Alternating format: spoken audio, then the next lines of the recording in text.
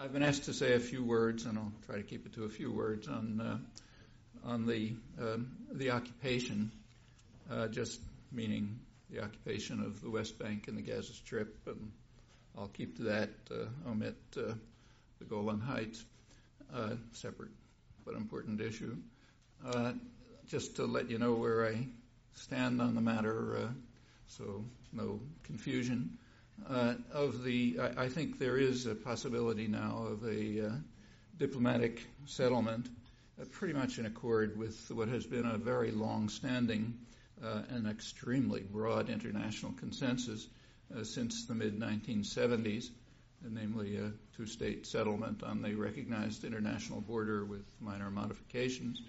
That has not been possible for one reason, because the United States has been blocking it since the mid-1970s and continues to block it, but that much is in our hands, so that could change. About two-thirds of the population supports it, but has no effect on policy. The one formulation of that, there are various formulations of this proposal. One of them, the most reasonable one on the table, I think, is the so-called Geneva Accords being discussed in Geneva right now. Most of the relevant countries have lent support to it. The U.S. is notable by its absence, as usual. In my view, this is, I'm not suggesting it's a wonderful agreement. I don't think it is. I think it's the least unpleasant of the realistic alternatives, at least for the short term. Maybe it can lead to something better later on. But that's just so you know where I stand, and you can triangulate as you like. I will review briefly, that's all I'll do, in fact, some of the steps leading up to this. For many of you, this should be familiar. In fact, for everyone, it should be something you learn about in elementary school. So I apologize for saying things that should be at least well known, and would be if we valued our freedom, but unfortunately are not well known, in fact barely known. So let me quickly review. As I said, by occupied territories, I will refer to, take as a starting point, the effective international border as it was settled in 1949. That border, what's called the Green Line,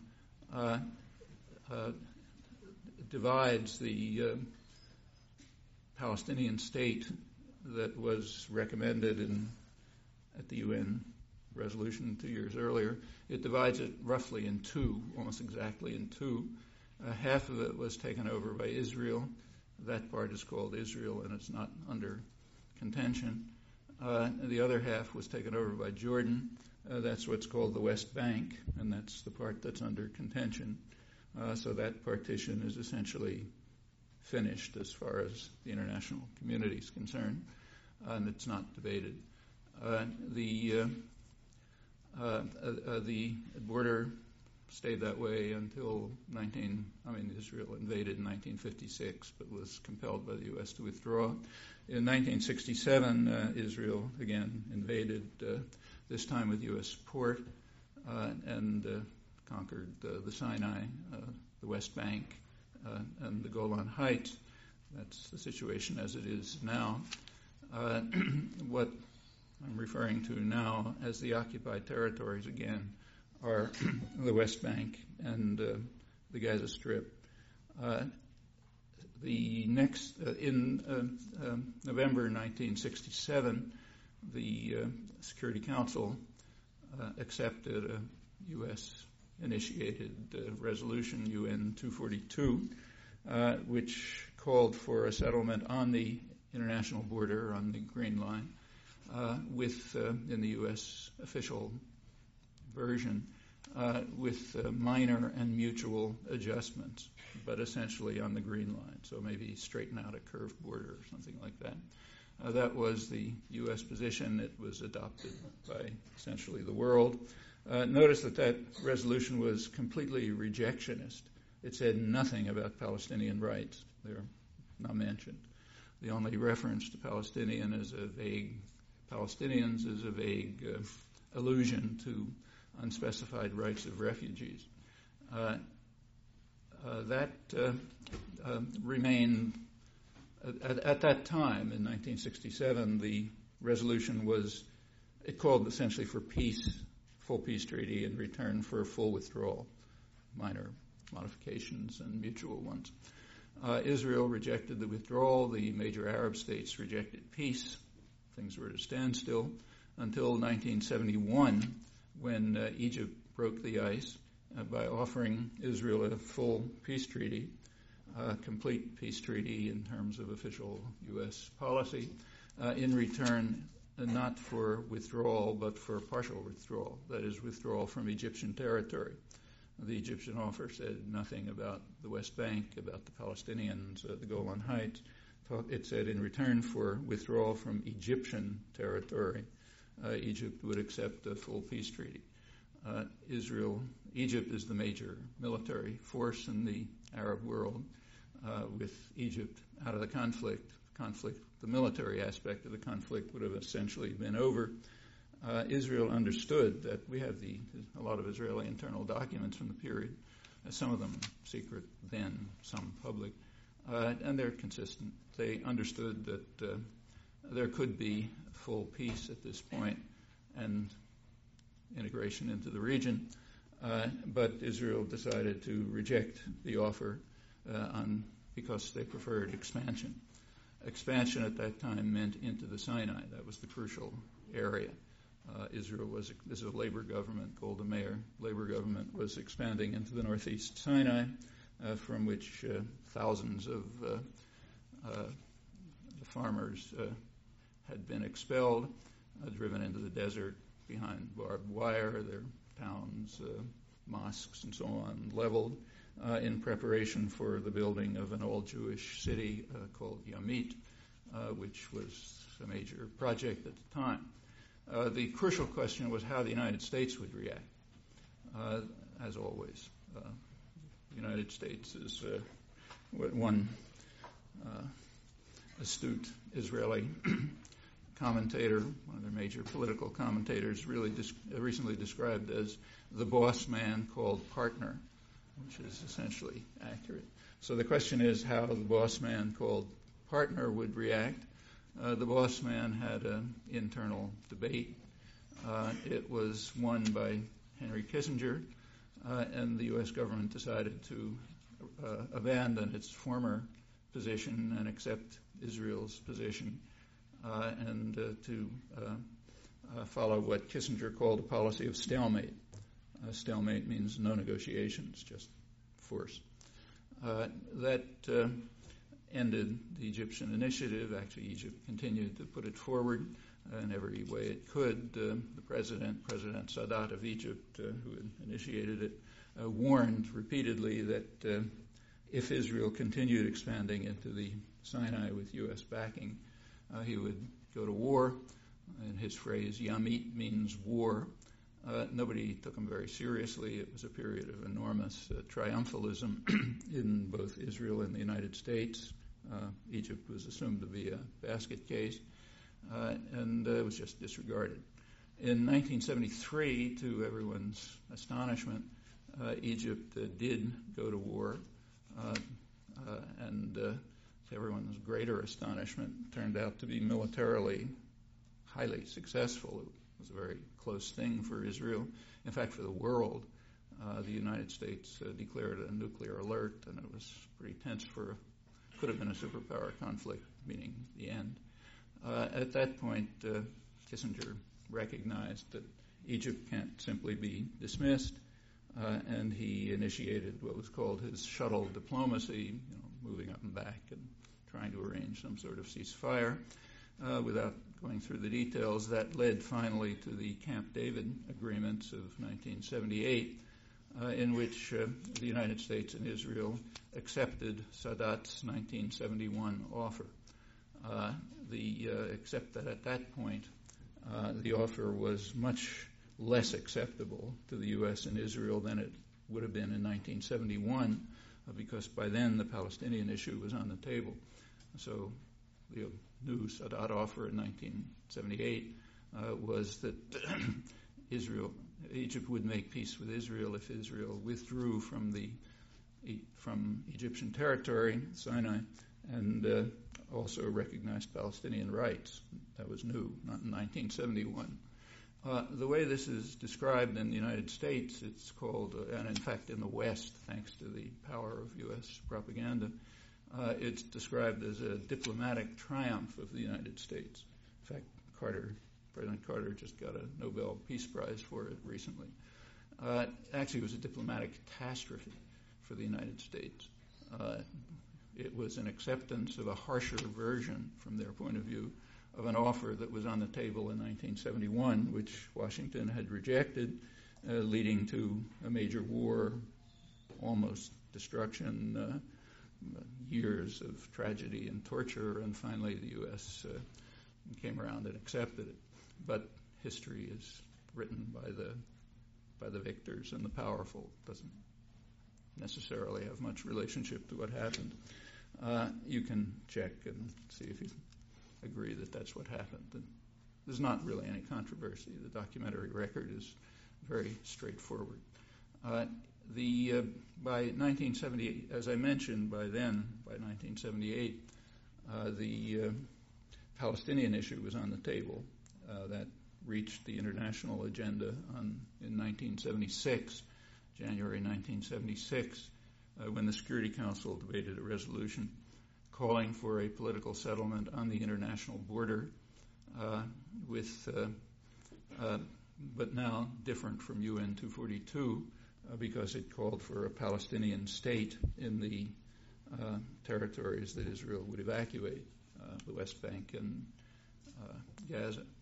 There was a very broad international support for that. It was supported by all the Arab states, major Arab states, by the PLO, in fact, pretty much by the whole world.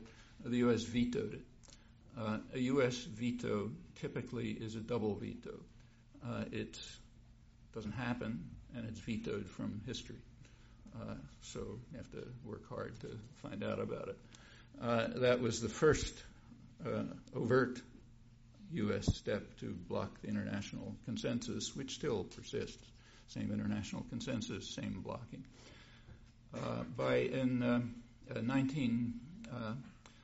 won't run through the rest of the record, but from that point until the present, the United States has continued to intervene unilaterally, vetoing Security Council resolutions, voting against similar General Assembly resolutions, usually alone. Alone means with Israel, sometimes with the Marshall Islands or someone else who's picked up, but essentially unilaterally, and has also blocked all other initiatives. There have been a whole series of diplomatic initiatives, all blocked by Washington. That continues to the present. In 1991, just to move to the next step in the diplomacy, after the first Gulf War, the U.S. felt that it was in a position to, it had made it clear in the First Gulf War that the U.S. was going to dominate that region by force. Everybody else understood. Everybody backed off. The U.S. was in a position to ram through its own unilateral agreement, so it assumed. The Madrid conference right after the Gulf War was called to institute the U.S. position. There was, however, a snag. There was an authentic Palestinian delegation headed by the most respected figure in the occupied territories, Haider Abdel Shafi, a conservative, nationalist, honest, renowned for his integrity and highly respected, and he simply refused to go along. He headed the Palestinian negotiation team, and they simply refused to accept the U.S.-Israeli demand that a political settlement, permit continued U.S.-backed Israeli moves to settle and integrate as much of the occupied territories as they wanted. That was the point on which the negotiations blocked.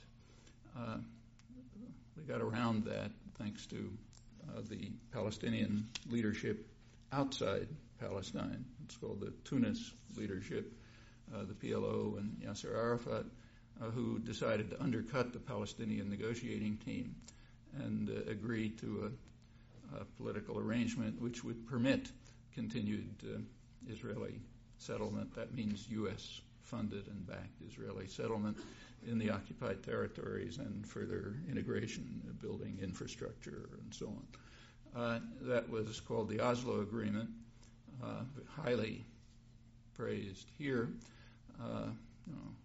Grand meeting on the White House lawn, the day of awe, according to the Boston Globe. If you read the terms of the Oslo Agreement, the Declaration of Principles, it was completely obvious what was happening. The terms did refer to UN 242, but they left out all other UN resolutions which called for Palestinian national rights. Remember, UN 242 is completely rejectionist. Nothing about the Palestinians.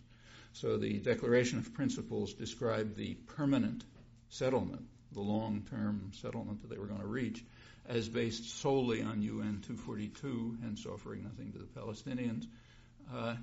And there was nothing in it about any bar to continued U.S.-backed Israeli settlement and integration programs in the occupied territories. The Palestinians did have a role. The Palestinian Authority was set up. Its role, as Prime Minister Rabin pointed out with great pleasure, was its role would be to control the Palestinian population by force and violence and terror. Could be as brutal as it wanted, as corrupt as it wanted. Didn't matter as long as it kept the Palestinians under control.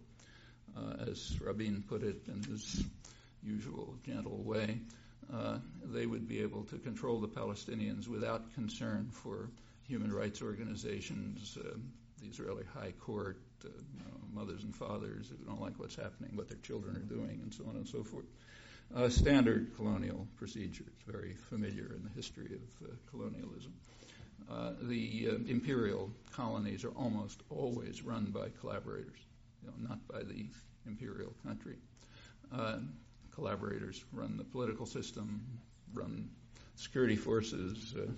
One of the shocking things about the American occupation of Iraq is that it hasn't been able to duplicate, amazingly, what almost every military occupation does quite easily. Very surprising. Anyway, that was the role of the Palestinian Authority. So things continued through the 1990s with continued steady Israeli, U.S.-backed Israeli settlement and development programs. The year 2000, the last Clinton-Barak year, actually had the highest level of settlement since before the Oslo agreements. It was continuing steadily and, in fact, increasing.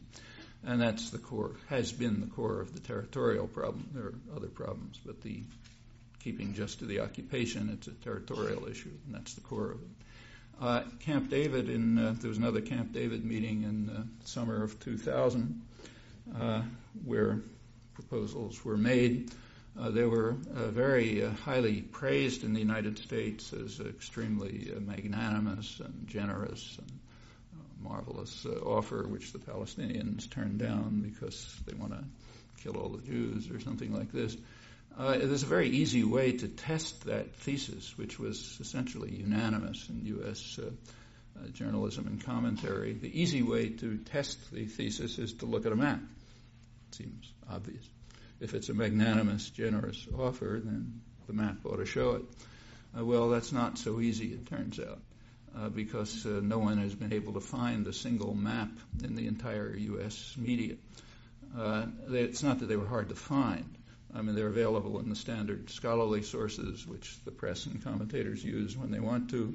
They were there in the Israeli press. They were there in critical literature. If you came to Talks of Mine and others, we described the maps. So they were there. They just weren't presented. The reason why they weren't presented is that it's pretty clear when you look at them. The generous offer broke the West Bank into essentially 3 separated cantons, a northern, central, and southern one, divided from one another by Israeli settlement and huge infrastructure projects.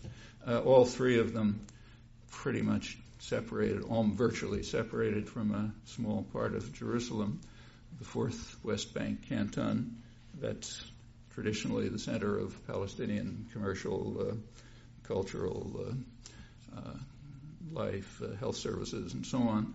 So 4 West Bank enclaves separated from Gaza, the future of which was unclear.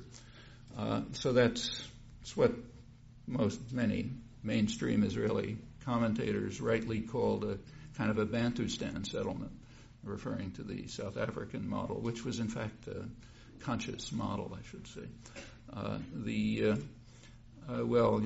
Magnanimous from some points of view, not from others. Just to be fair to Clinton and Barak, one should say that it was a considerable improvement over the existing situation. The existing situation was that Gaza was split into 3 separate regions, 3 separate Palestinian cantons, and the West Bank was separated into 227 cantons, little areas, some a few square kilometers, basically closed off. And this was going to improve it to 4 cantons in the West Bank and presumably 1 in Gaza. So it was an improvement. It's worth remembering that 227 and 3, because the current roadmap, of the quartet, it's usually called the U.S. roadmap, calls for, out in the distance sometime, a return to the status quo as of 2000. So therefore, it's interesting to remember what the status quo was in 2000. 227 Palestinian cantons in the West Bank and 3 in Gaza. That obviously wasn't going to go anywhere. However, negotiations did continue. After the Intifada broke out shortly after, negotiations continued in Taba, in Egyptian city in Taba, in 2001, in January.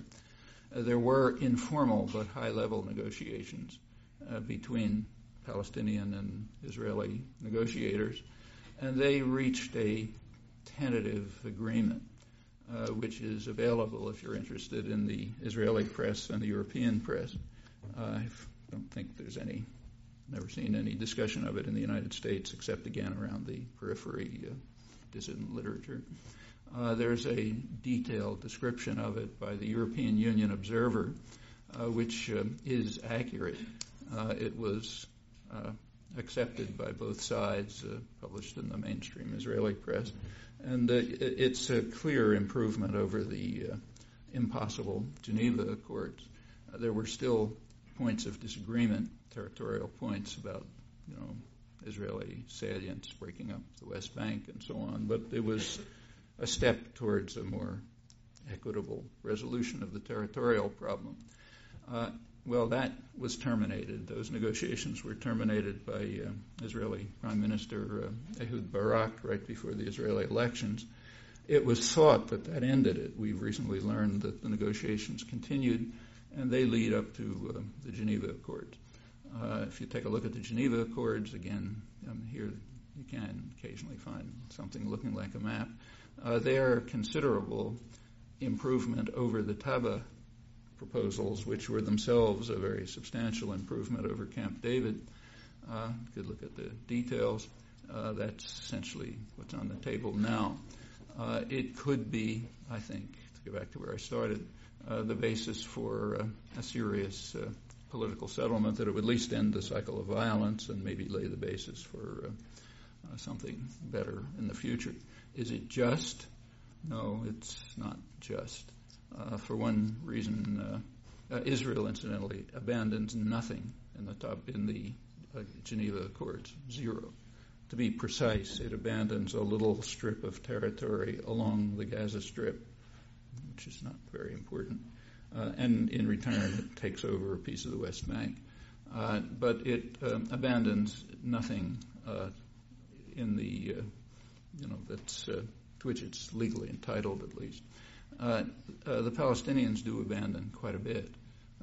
They abandon a stretch of the West Bank, and crucially, a large section of the Palestinians are not represented at all, namely the refugees. They're not part of these negotiations, and their rights are essentially dismissed, several million people.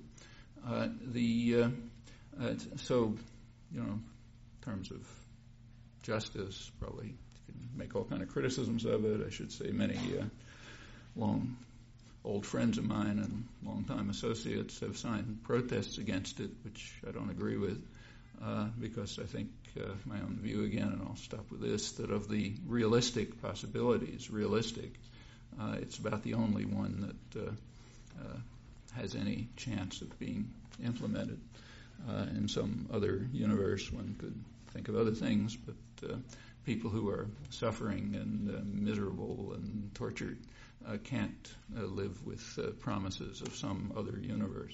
They have to have solutions in this universe, at least in my view. Anyhow, that's where things stand now and how they got there as I understand it. So let me stop and turn it to you.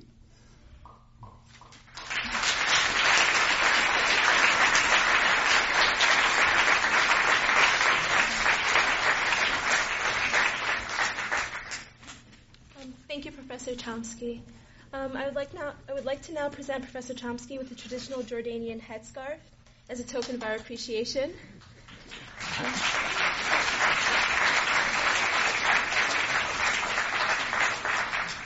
Recently, people have been associating these headscarves with terrorists and terrorism.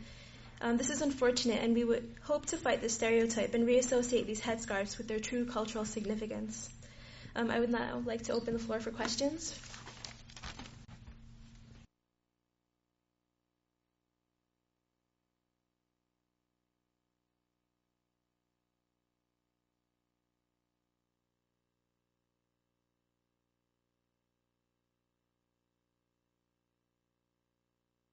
It's a long story. I've written a lot about it, so let me just refer you to what I've written, and then I'll just briefly summarize.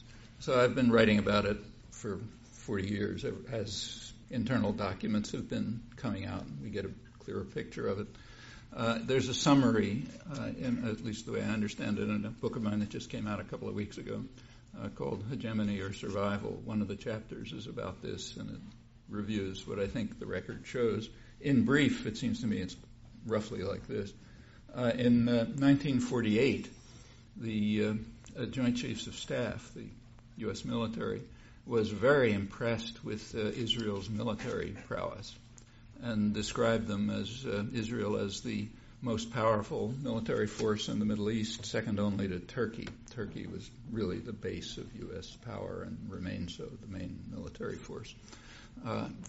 And they said, well, sooner or later, we might want to think about Israel as a base for part of the U.S. system of control. What the U.S. is concerned about in the Middle East is no secret. It has the world's major energy resources, period. If it wasn't for that, it could go down the tube. And when the oil is finished, it will go down the tube unless something is done. These are serious internal problems for the Arab world, I should say.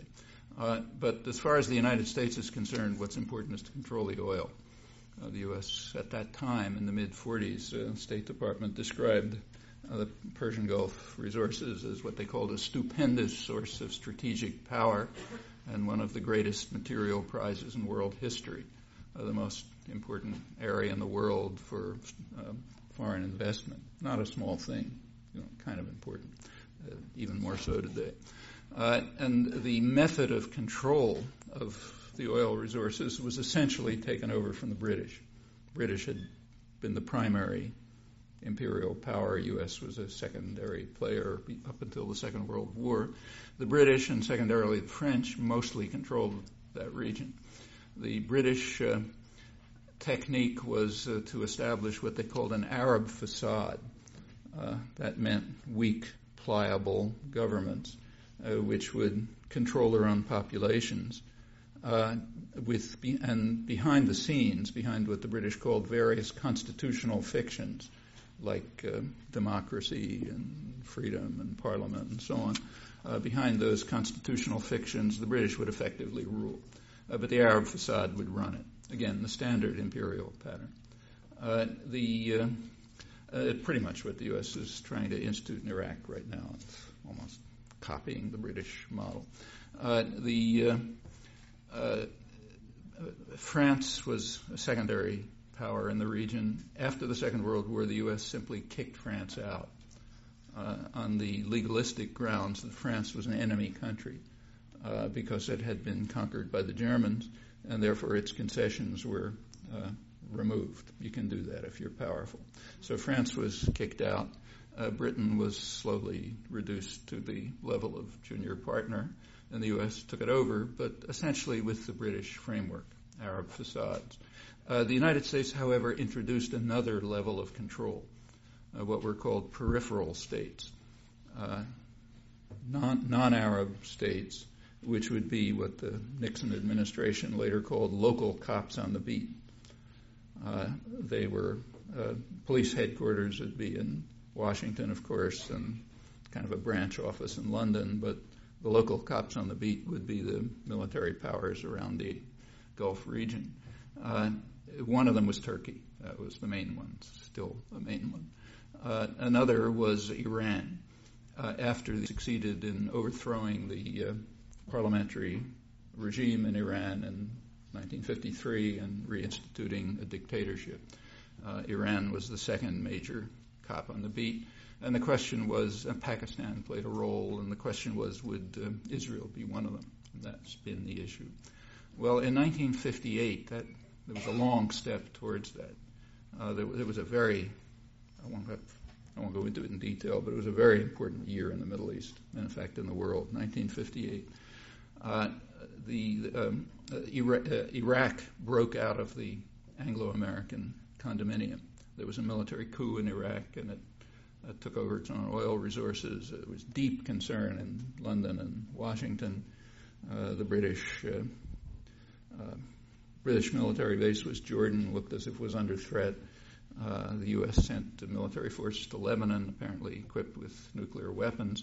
The concern was that Nasser of Egypt, who was the nationalist symbol, was influencing independent nationalism in the region.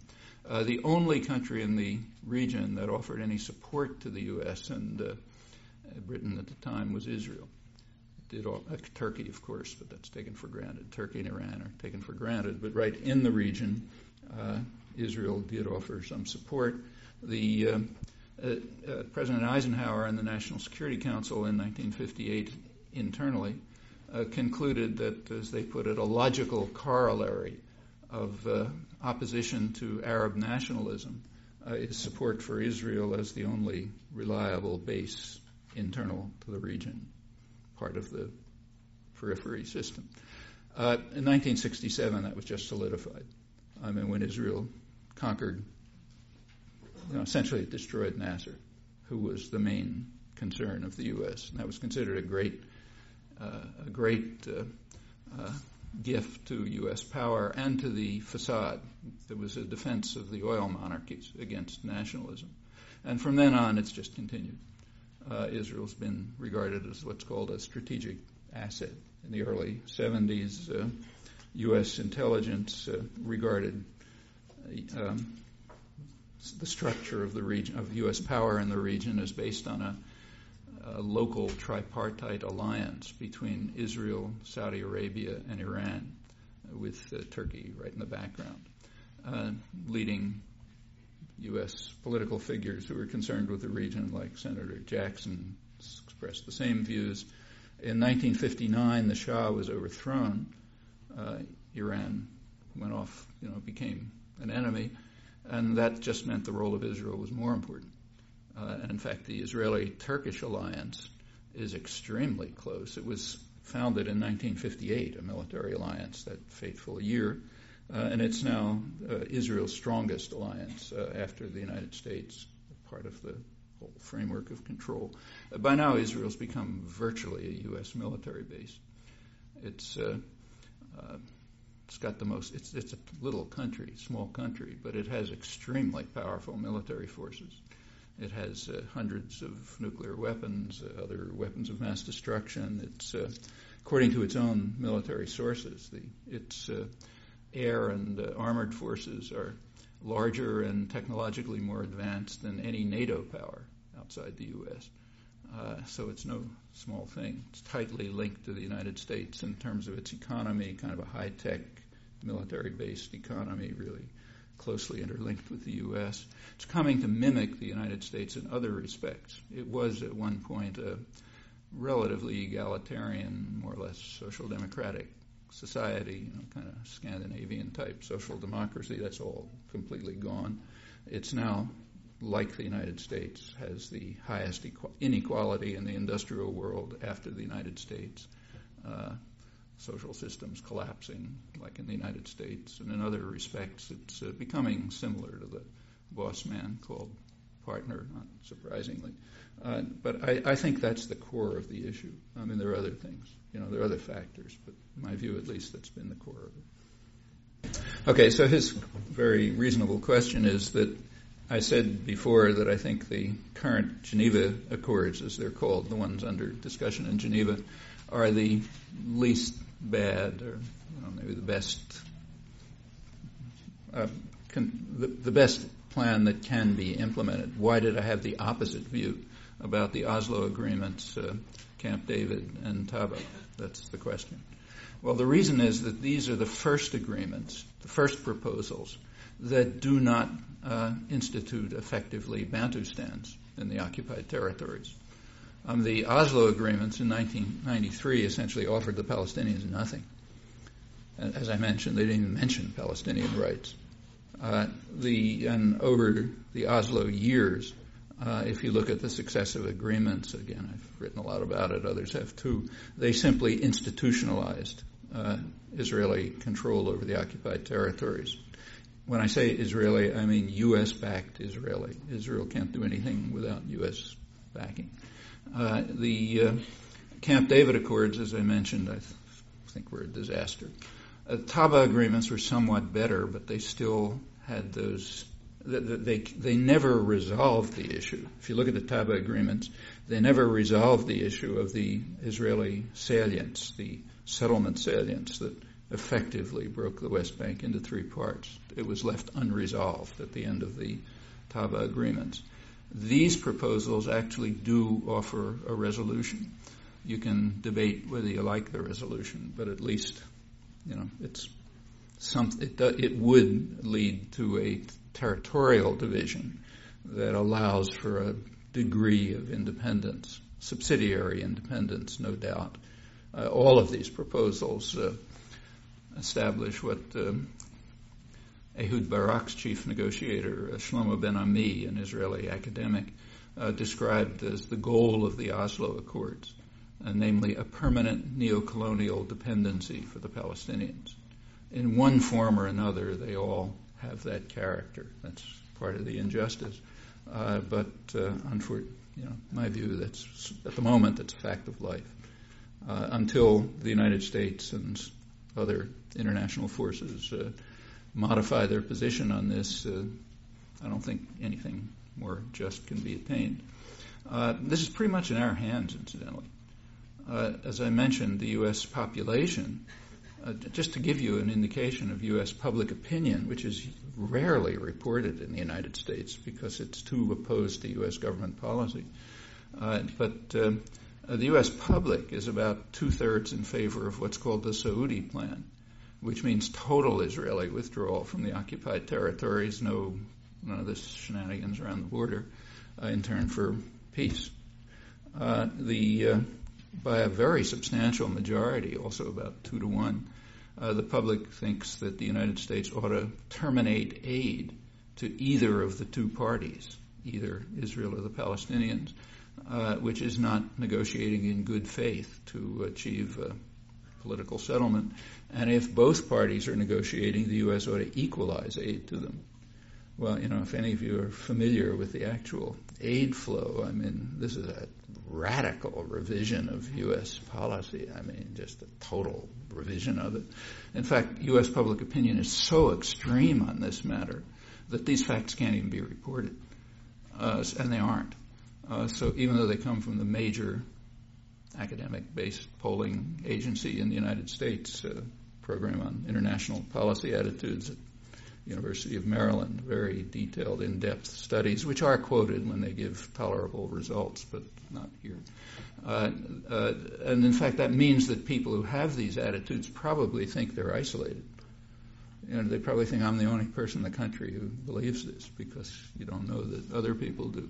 Well, all of that is important because it means there is a basis, a popular basis for developing political pressures that could lead to a political settlement, could shift U.S. unilateral rejection of even the Geneva Accords. But it has to be done. It's not going to happen by itself.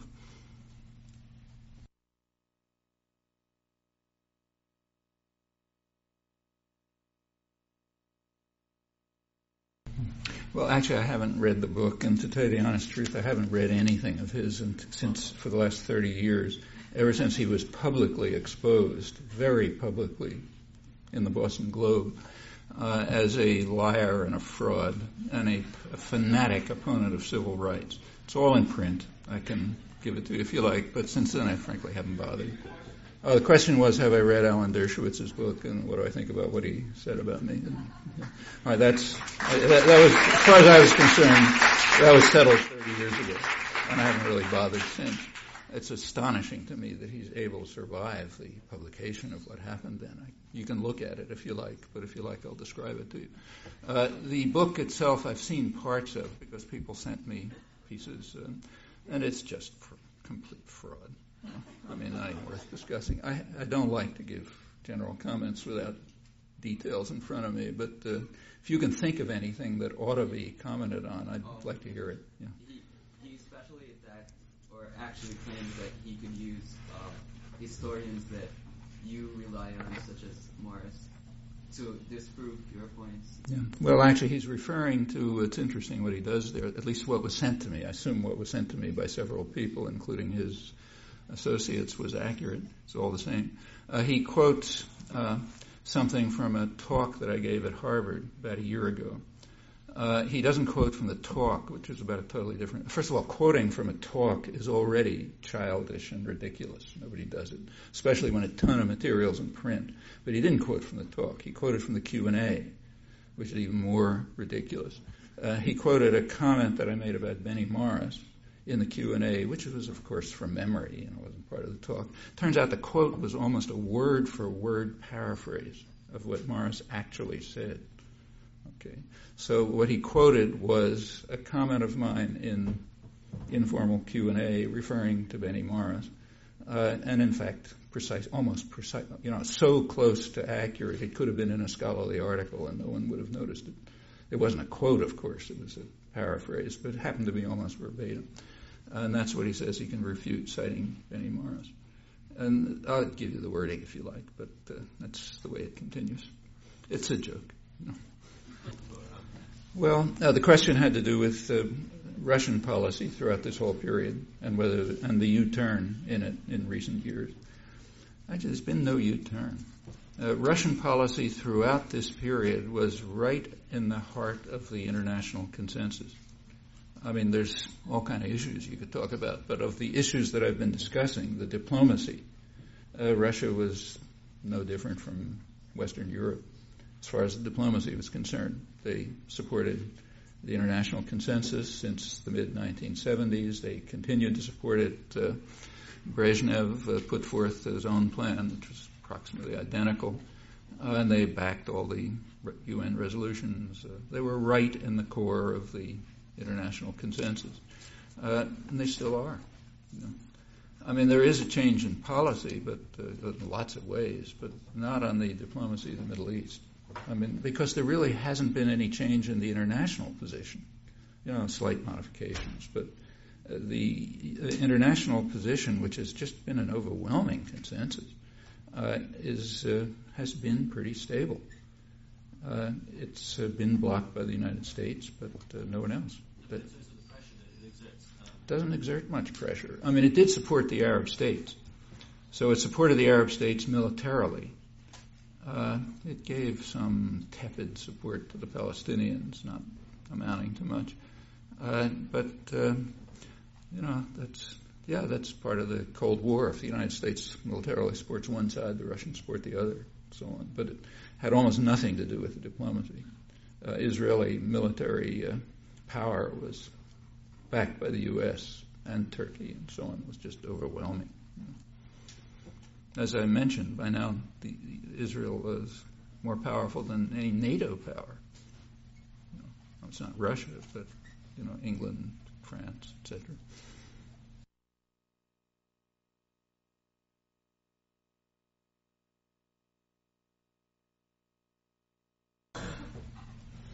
Well, there are unpleasant things going on in the United States and internal to Israel, but by comparative standards, by world standards, the United States and Israel for Jews are both very free societies.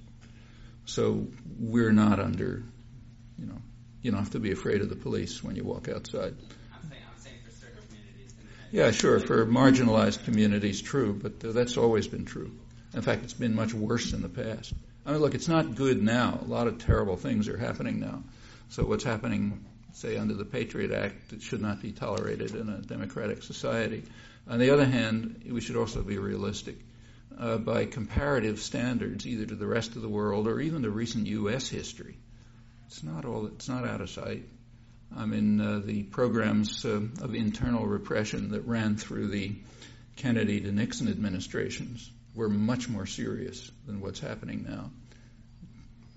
They're also not reported much because it's the wrong story, but COINTELPRO, the counterintelligence program, which was run by the National Political Police, the FBI, from Kennedy, actually started under Eisenhower, mainly Kennedy, Johnson, and Nixon until it was finally stopped by the courts, was theoretically at least, was far more severe repression than anything that exists now. It went all the way to political assassination.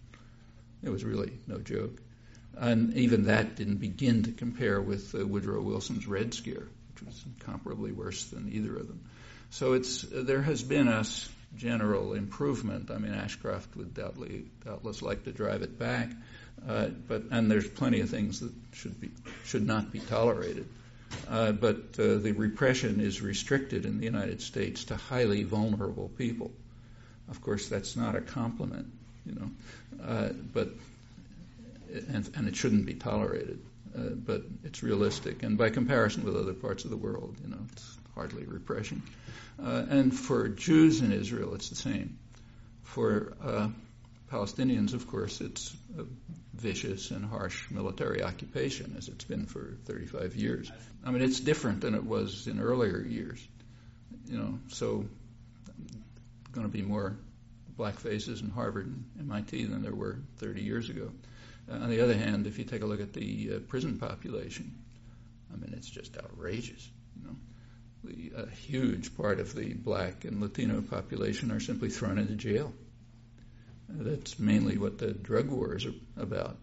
It's a device for getting rid of superfluous people by tossing them into jail. And that certainly should not be tolerated.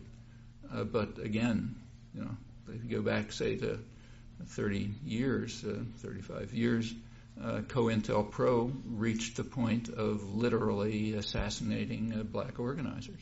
Assassinating them. Fred Hampton was murdered in his bed in a Chicago police raid set up by the FBI, probably drugged, murdered another guy too, and nobody cared. In fact, I went to his funeral in Chicago. I think I was one of about 10 white faces in a huge black audience.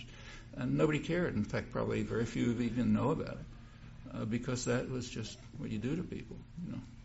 And that's not the only case. It happens to be the worst case. But that's not happening now. Bad things are, but not that. This had to do with the assassination and the use of force by U.S. forces in Iraq and borrowings from Israel.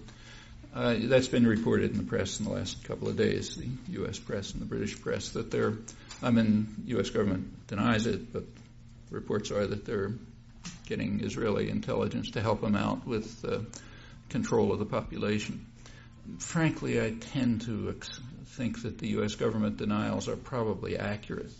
The reason is that these kinds of vicious tactics are just second nature to military forces anyway. They don't have to get advice from anyone. It's not that there's some sophisticated techniques that we couldn't think of in 10 minutes. There's a limited number of ways of controlling people by violence. So maybe the denials are accurate, but it's probable that they're interacting. If you want to know what it is, they're telling you straight out, so there's nothing for me to say. There was a front page story, the lead story in the New York Times 3 or 4 days ago, a couple of days ago, was by Dexter Filkins. And, well, you read it yourself, but to me it came straight out, it seemed it was coming straight out of the Nazi archives. It quoted U.S. military officers as saying, the Arab mind understands only force and honor or something, and went on to say the way you have to control these people is by showing them that you can use force and crush them, and then they'll respect you. Well, that's very familiar. You're all Harvard students. You've read history. You know exactly what page of history it comes from. Putting aside the Nazi archives, it comes straight out of the British Empire. Take a look at the Encyclopedia Britannica. I've got the edition that was given to me on my bar mitzvah, so it's an old edition. It's 1939. But if you look at the 1939 edition of the Encyclopedia Britannica, and you look at the section on India, it's written by some British military officer who describes how the Punjabis, the military caste in India, enjoyed being beaten up. And when the British beat the shit out of them, they really respected the British for that. And after that, they kind of, followed what the British wanted. You think I'm exaggerating? Look it up. It doesn't say beat the shit out of, but other than that, it approximately says that. And that's the standard view about the natives. What you have to do is smash them in the face. They don't understand anything. They're barbarians. They like force. They love force, and they respect force. And when you do that, you got them under control. That's the Arab mind. If something like that were said about the Jewish mind on the front page of the New York Times, the country would explode. But when you say it about the Arab mind, it's okay. In fact, you can find distinguished Harvard professors who write things not very different from that, and nobody cares. So yes, the tactics are familiar. If they're getting them from Israel, I don't know. Maybe they are, but it's mostly second nature to conquerors. So suppose let's see if I understood it. If the United States secured its own resources, what would its strategy be in the region? Exactly the same as it is now, because it has nothing to do with U.S. access to those resources. And if you think about the history, you'll see that. I started from 1945, when the U.S. took over the region because it was a stupendous source of strategic power and one of the greatest material prizes in world history. Well, that would remain true if at that time the United States was North America was the major oil producer in the world. The U.S. wasn't using those resources. In fact, the U.S. remained North America, that includes the Gulf and so on, was the major oil producer until I think around 1970. But it still had to maintain control of those resources. This is control, not access. If you look at U.S. intelligence projections, contemporary U.S. intelligence projections for the next 15 years or so, they're public and worth looking at. They predict that the Persian Gulf will be even more important in the future. In fact, it'll provide about 2/3 of world energy resources in the next roughly 15 years, but the U.S. won't rely on them. They say the U.S. itself will rely on more stable West Atlantic Basin resources, like West Africa. It's one of the reasons for the concern and intervention in West Africa and the Western Hemisphere. Again, that's one of the reasons for the concern about the turmoil in the Andes, which are sort of getting out of control and a very likely target of U.S. military intervention, because that's regarded as one of the potential major energy resources. But even if the U.S. So they themselves are expecting to rely on resources that are less hazardous, more stable. But they still want to control the most stupendous source of strategic power and one of the greatest material prizes in world history. In fact, if the U.S. went to renewable energy tomorrow, I don't think policy would change. This is a lever of world control. You control the Gulf energy resources, you pretty much control the world. And the material prize means huge profits. I mean, again, read this morning's, I think, front page of the New York Times. Yeah, front page. There's a story on how Halliburton is gouging you and your parents by charging ludicrous prices to import Kuwaiti oil into Iraq, about twice as much as Iraq and Kuwait pay.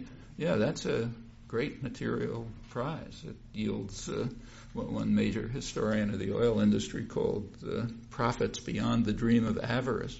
And it still does for the future. That's even if we use renewable energy. And the stupendous source of strategic power remains. Controlling the world is not an easy business. It's a tough job for those guys in Washington. The international society is not dominated by the United States. From an economic point of view, the United States is just one of a number of equals. Europe's approximately like the United States. Northeast Asia has a greater gross domestic product than the U.S. does, considerably greater, about 50% greater, and holds about half of U.S. of global foreign exchange, and is the most dynamic region in the world. Also has resources.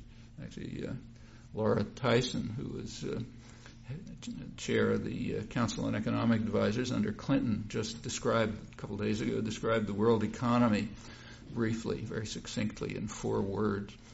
He said the world economy is based on the principle that America spends, Asia lends. And that's more or less accurate. And that's a very fragile situation. There's only one dimension in which the U.S. is overwhelmingly dominant, namely violence.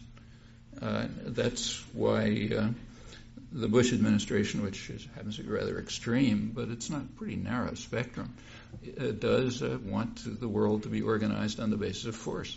It makes very good sense, You play your strong card, and the strong card for the United States is force, not economy, not culture, not other things. It's force. The U.S. spends roughly about as much as the rest of the world combined in military force, and is technologically far more advanced. Right now at the United Nations, if we had something like a free press in the country, what you'd be reading on the front page is what's going on at the General Assembly right now. Every day, there's debates on the disarmament committee, the UN Committee on Disarmament and International Security, or some such name, is having its meetings right now. And as usual, year after year this goes on unreported. The world is trying to block the militarization of space and the increase of nuclear weapons, and the U.S. is preventing it. That went on under Clinton. It's going on now. The U.S. is moving on to militarization of space, which is extremely hazardous, may destroy all of us. That's no joke. Right after the U.S. announced the National Security Strategy in September 2002, the invasion of Iraq, same time, 2 months later, the Space Command publicly announced its plans for the next, 10 or 15 years, in which it said that the U.S. will move from control of space to ownership of space. Well, those of you who've read the National Security Strategy know what that means. We don't just control the world, we own it. And space we're going to own, which means nobody else gets near it. It's going to be used for platforms for offensive weapons, highly destructive weapons, nuclear, non-nuclear.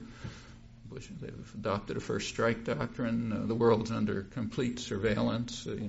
Hypersonic drones tell you if somebody's crossing the street in, Delhi or something like that. In theory, what's being worked on are systems which would enable a command post in the Colorado mountains to instantaneously attack and destroy any target in the world without warning. and they hope with impunity. Reduces the need for forward military bases, which cause various problems. People don't like them. That's sitting right there. So yes, the dimension of force is the dominant dimension, and the control over energy resources is a crucial part of this.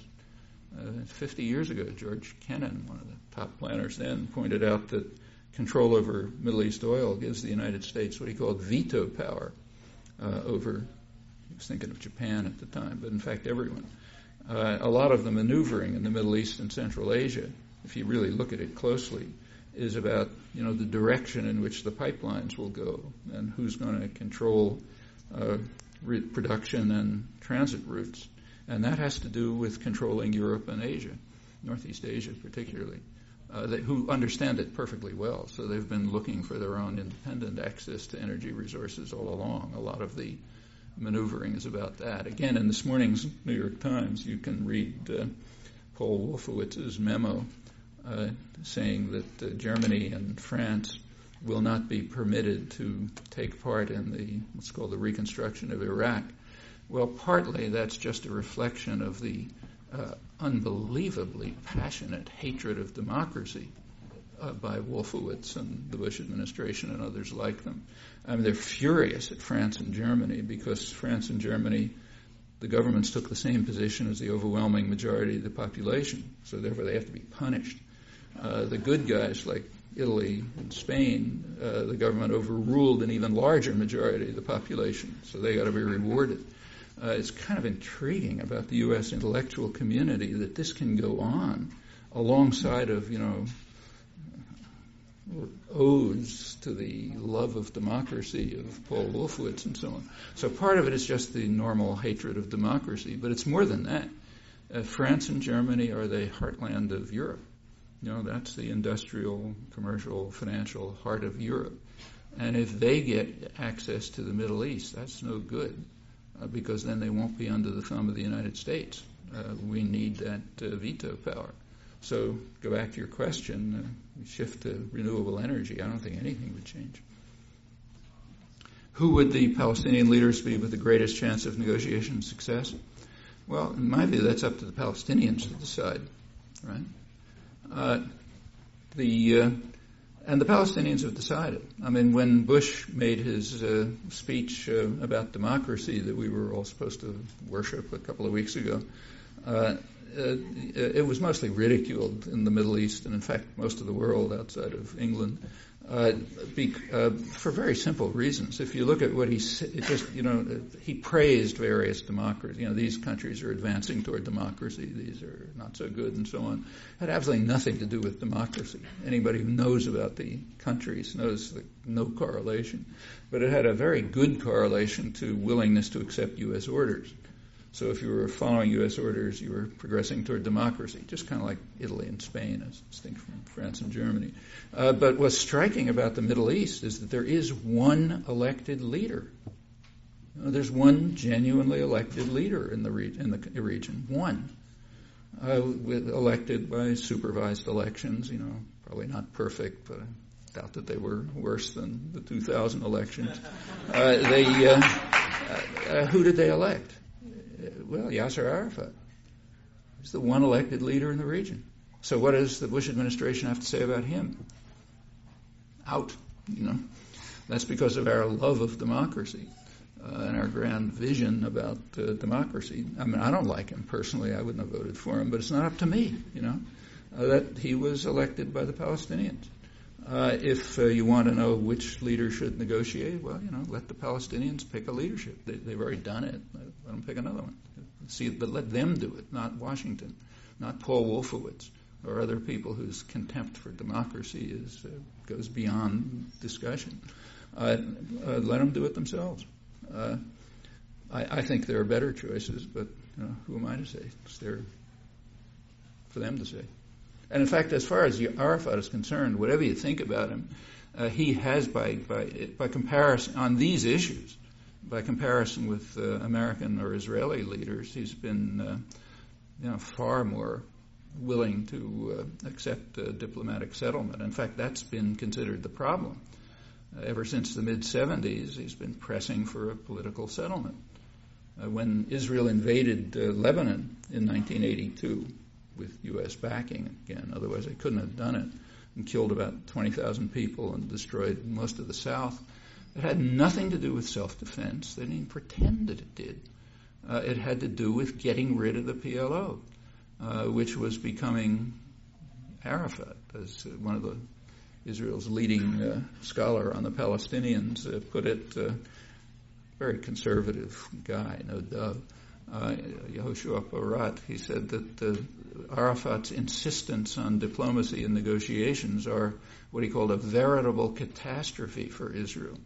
So we got to put an end to it and return them to terror, which we like, but not negotiations, which we don't want. It was a war for the West Bank, it was called by the highest political and military echelons. Because they were pressing for a political settlement. The U.S. and Israel didn't want it. So if you want somebody to negotiate for a diplomatic settlement, there's a choice. I mean, the people who the Palestinians elected, who happens to have been trying to do it for the last, since the mid-'70s. My choice? No, but it's not up to me to decide. So the comment is that since 9/11, Israel has framed its actions in the context of the war on terror. So anything it does is part of the U.S. war against terror, right? And the question is, how would that framing of the issues, how would it affect U.S. government policy? Well, actually, U.S. government policy is so, like every state, is so completely hypocritical that it doesn't make any difference. But and the U.S. is not alone in this respect. But the framing, you're correct about the framing, but remember, it's not Israel. It's just about every country in the world. So Russia, for example, was carrying out vicious atrocities in Chechnya, immediately reconstructed what it was doing as part of the war on terror, figuring they'd get a pat in the head from Washington, which they did. So the U.S. now supports openly the Russian monstrous atrocities in Chechnya. And every other government in the world did approximately the same thing. I mean, Israel and the West Bank, Indonesia and Aceh, everywhere.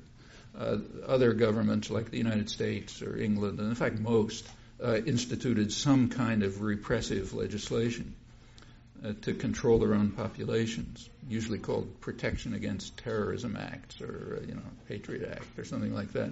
Had almost nothing to do with terrorism, had a lot to do with population control. So yes, the natural response of any power system, any state, to September 11th was to increase its power and repression under the pretext of defense against terror, and Israel did the same thing. But it's across the board. You have to look hard to find an exception. Is Israel defending itself against terror? Well, take a look. Every day there's an article about the separation wall, right?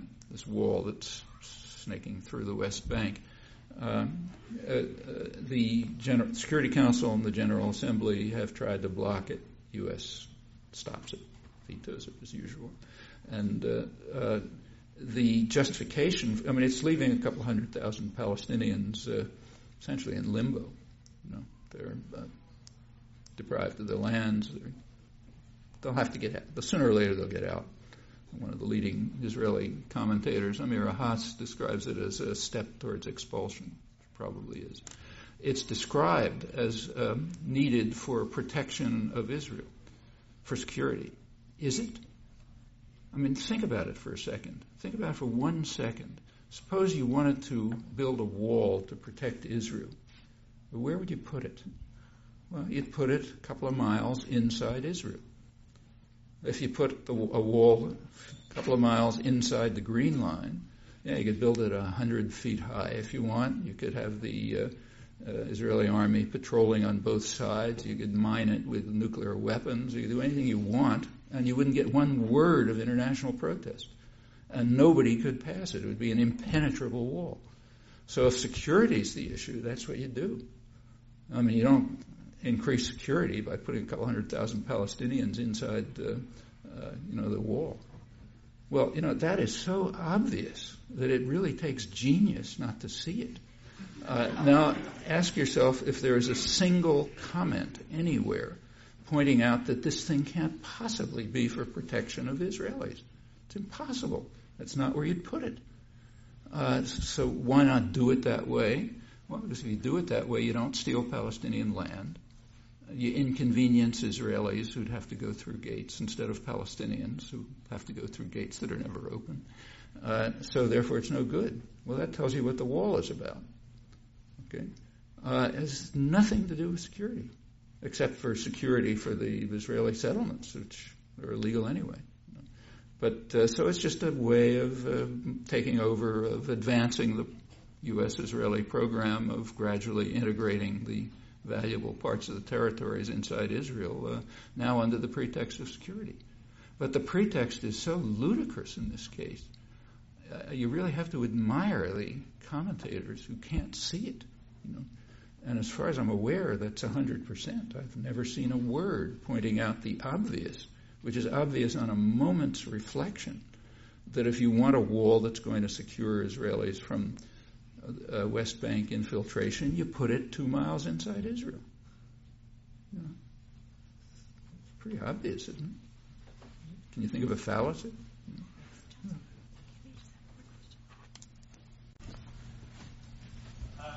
Thank you very much, Professor Chomsky. If I could just give a plug, a lot of the sources which you quoted from recent news stories are on that website. So it's a good resource because Professor Chomsky can't be here for all of us every day. Just my one question. The Associated Press this morning, and this has been going on for a while, talked about how OPEC is thinking of changing to the euro. Is this a big deal? Or yeah, it's a big deal. It's a very big deal. I mean, if you look at the international financial, discussions, the euro is sort of creeping up on the dollar in terms of value. I mean, by now, it's overvalued. But, I mean, as a currency that people are willing to rely on, it's creeping up on the dollar. If you look at bonds that are issued, it used to be overwhelmingly dollar. Now it's close to 50-50, dollar-euro. And in many respects, the euro is a more stable currency, safer currency. So Europe, for example, doesn't have the huge U.S. trade deficit. It's not the case that Asia lends and Europe spends, to quote Laura Tyson. And people understand that.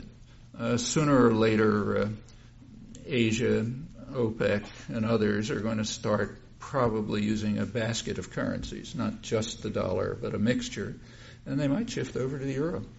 The effect of that on the U.S. economy, I mean, nobody can really predict, but it could be extremely serious. The U.S. economy is a very fragile system. It's a very rich country and enormous advantages, but the way it's being handled economically is just a disaster. And the world knows it. They're willing to support it for some time, but when that'll break down, nobody knows. And the potential that OPEC might switch to, even in part, to the euro, as it might do, is serious. In fact, that's one of the reasons, I think, why the U.S. wants to ensure military control over the region, so that the facade doesn't get any funny ideas. I'm afraid I'm going to have to leave. Sorry.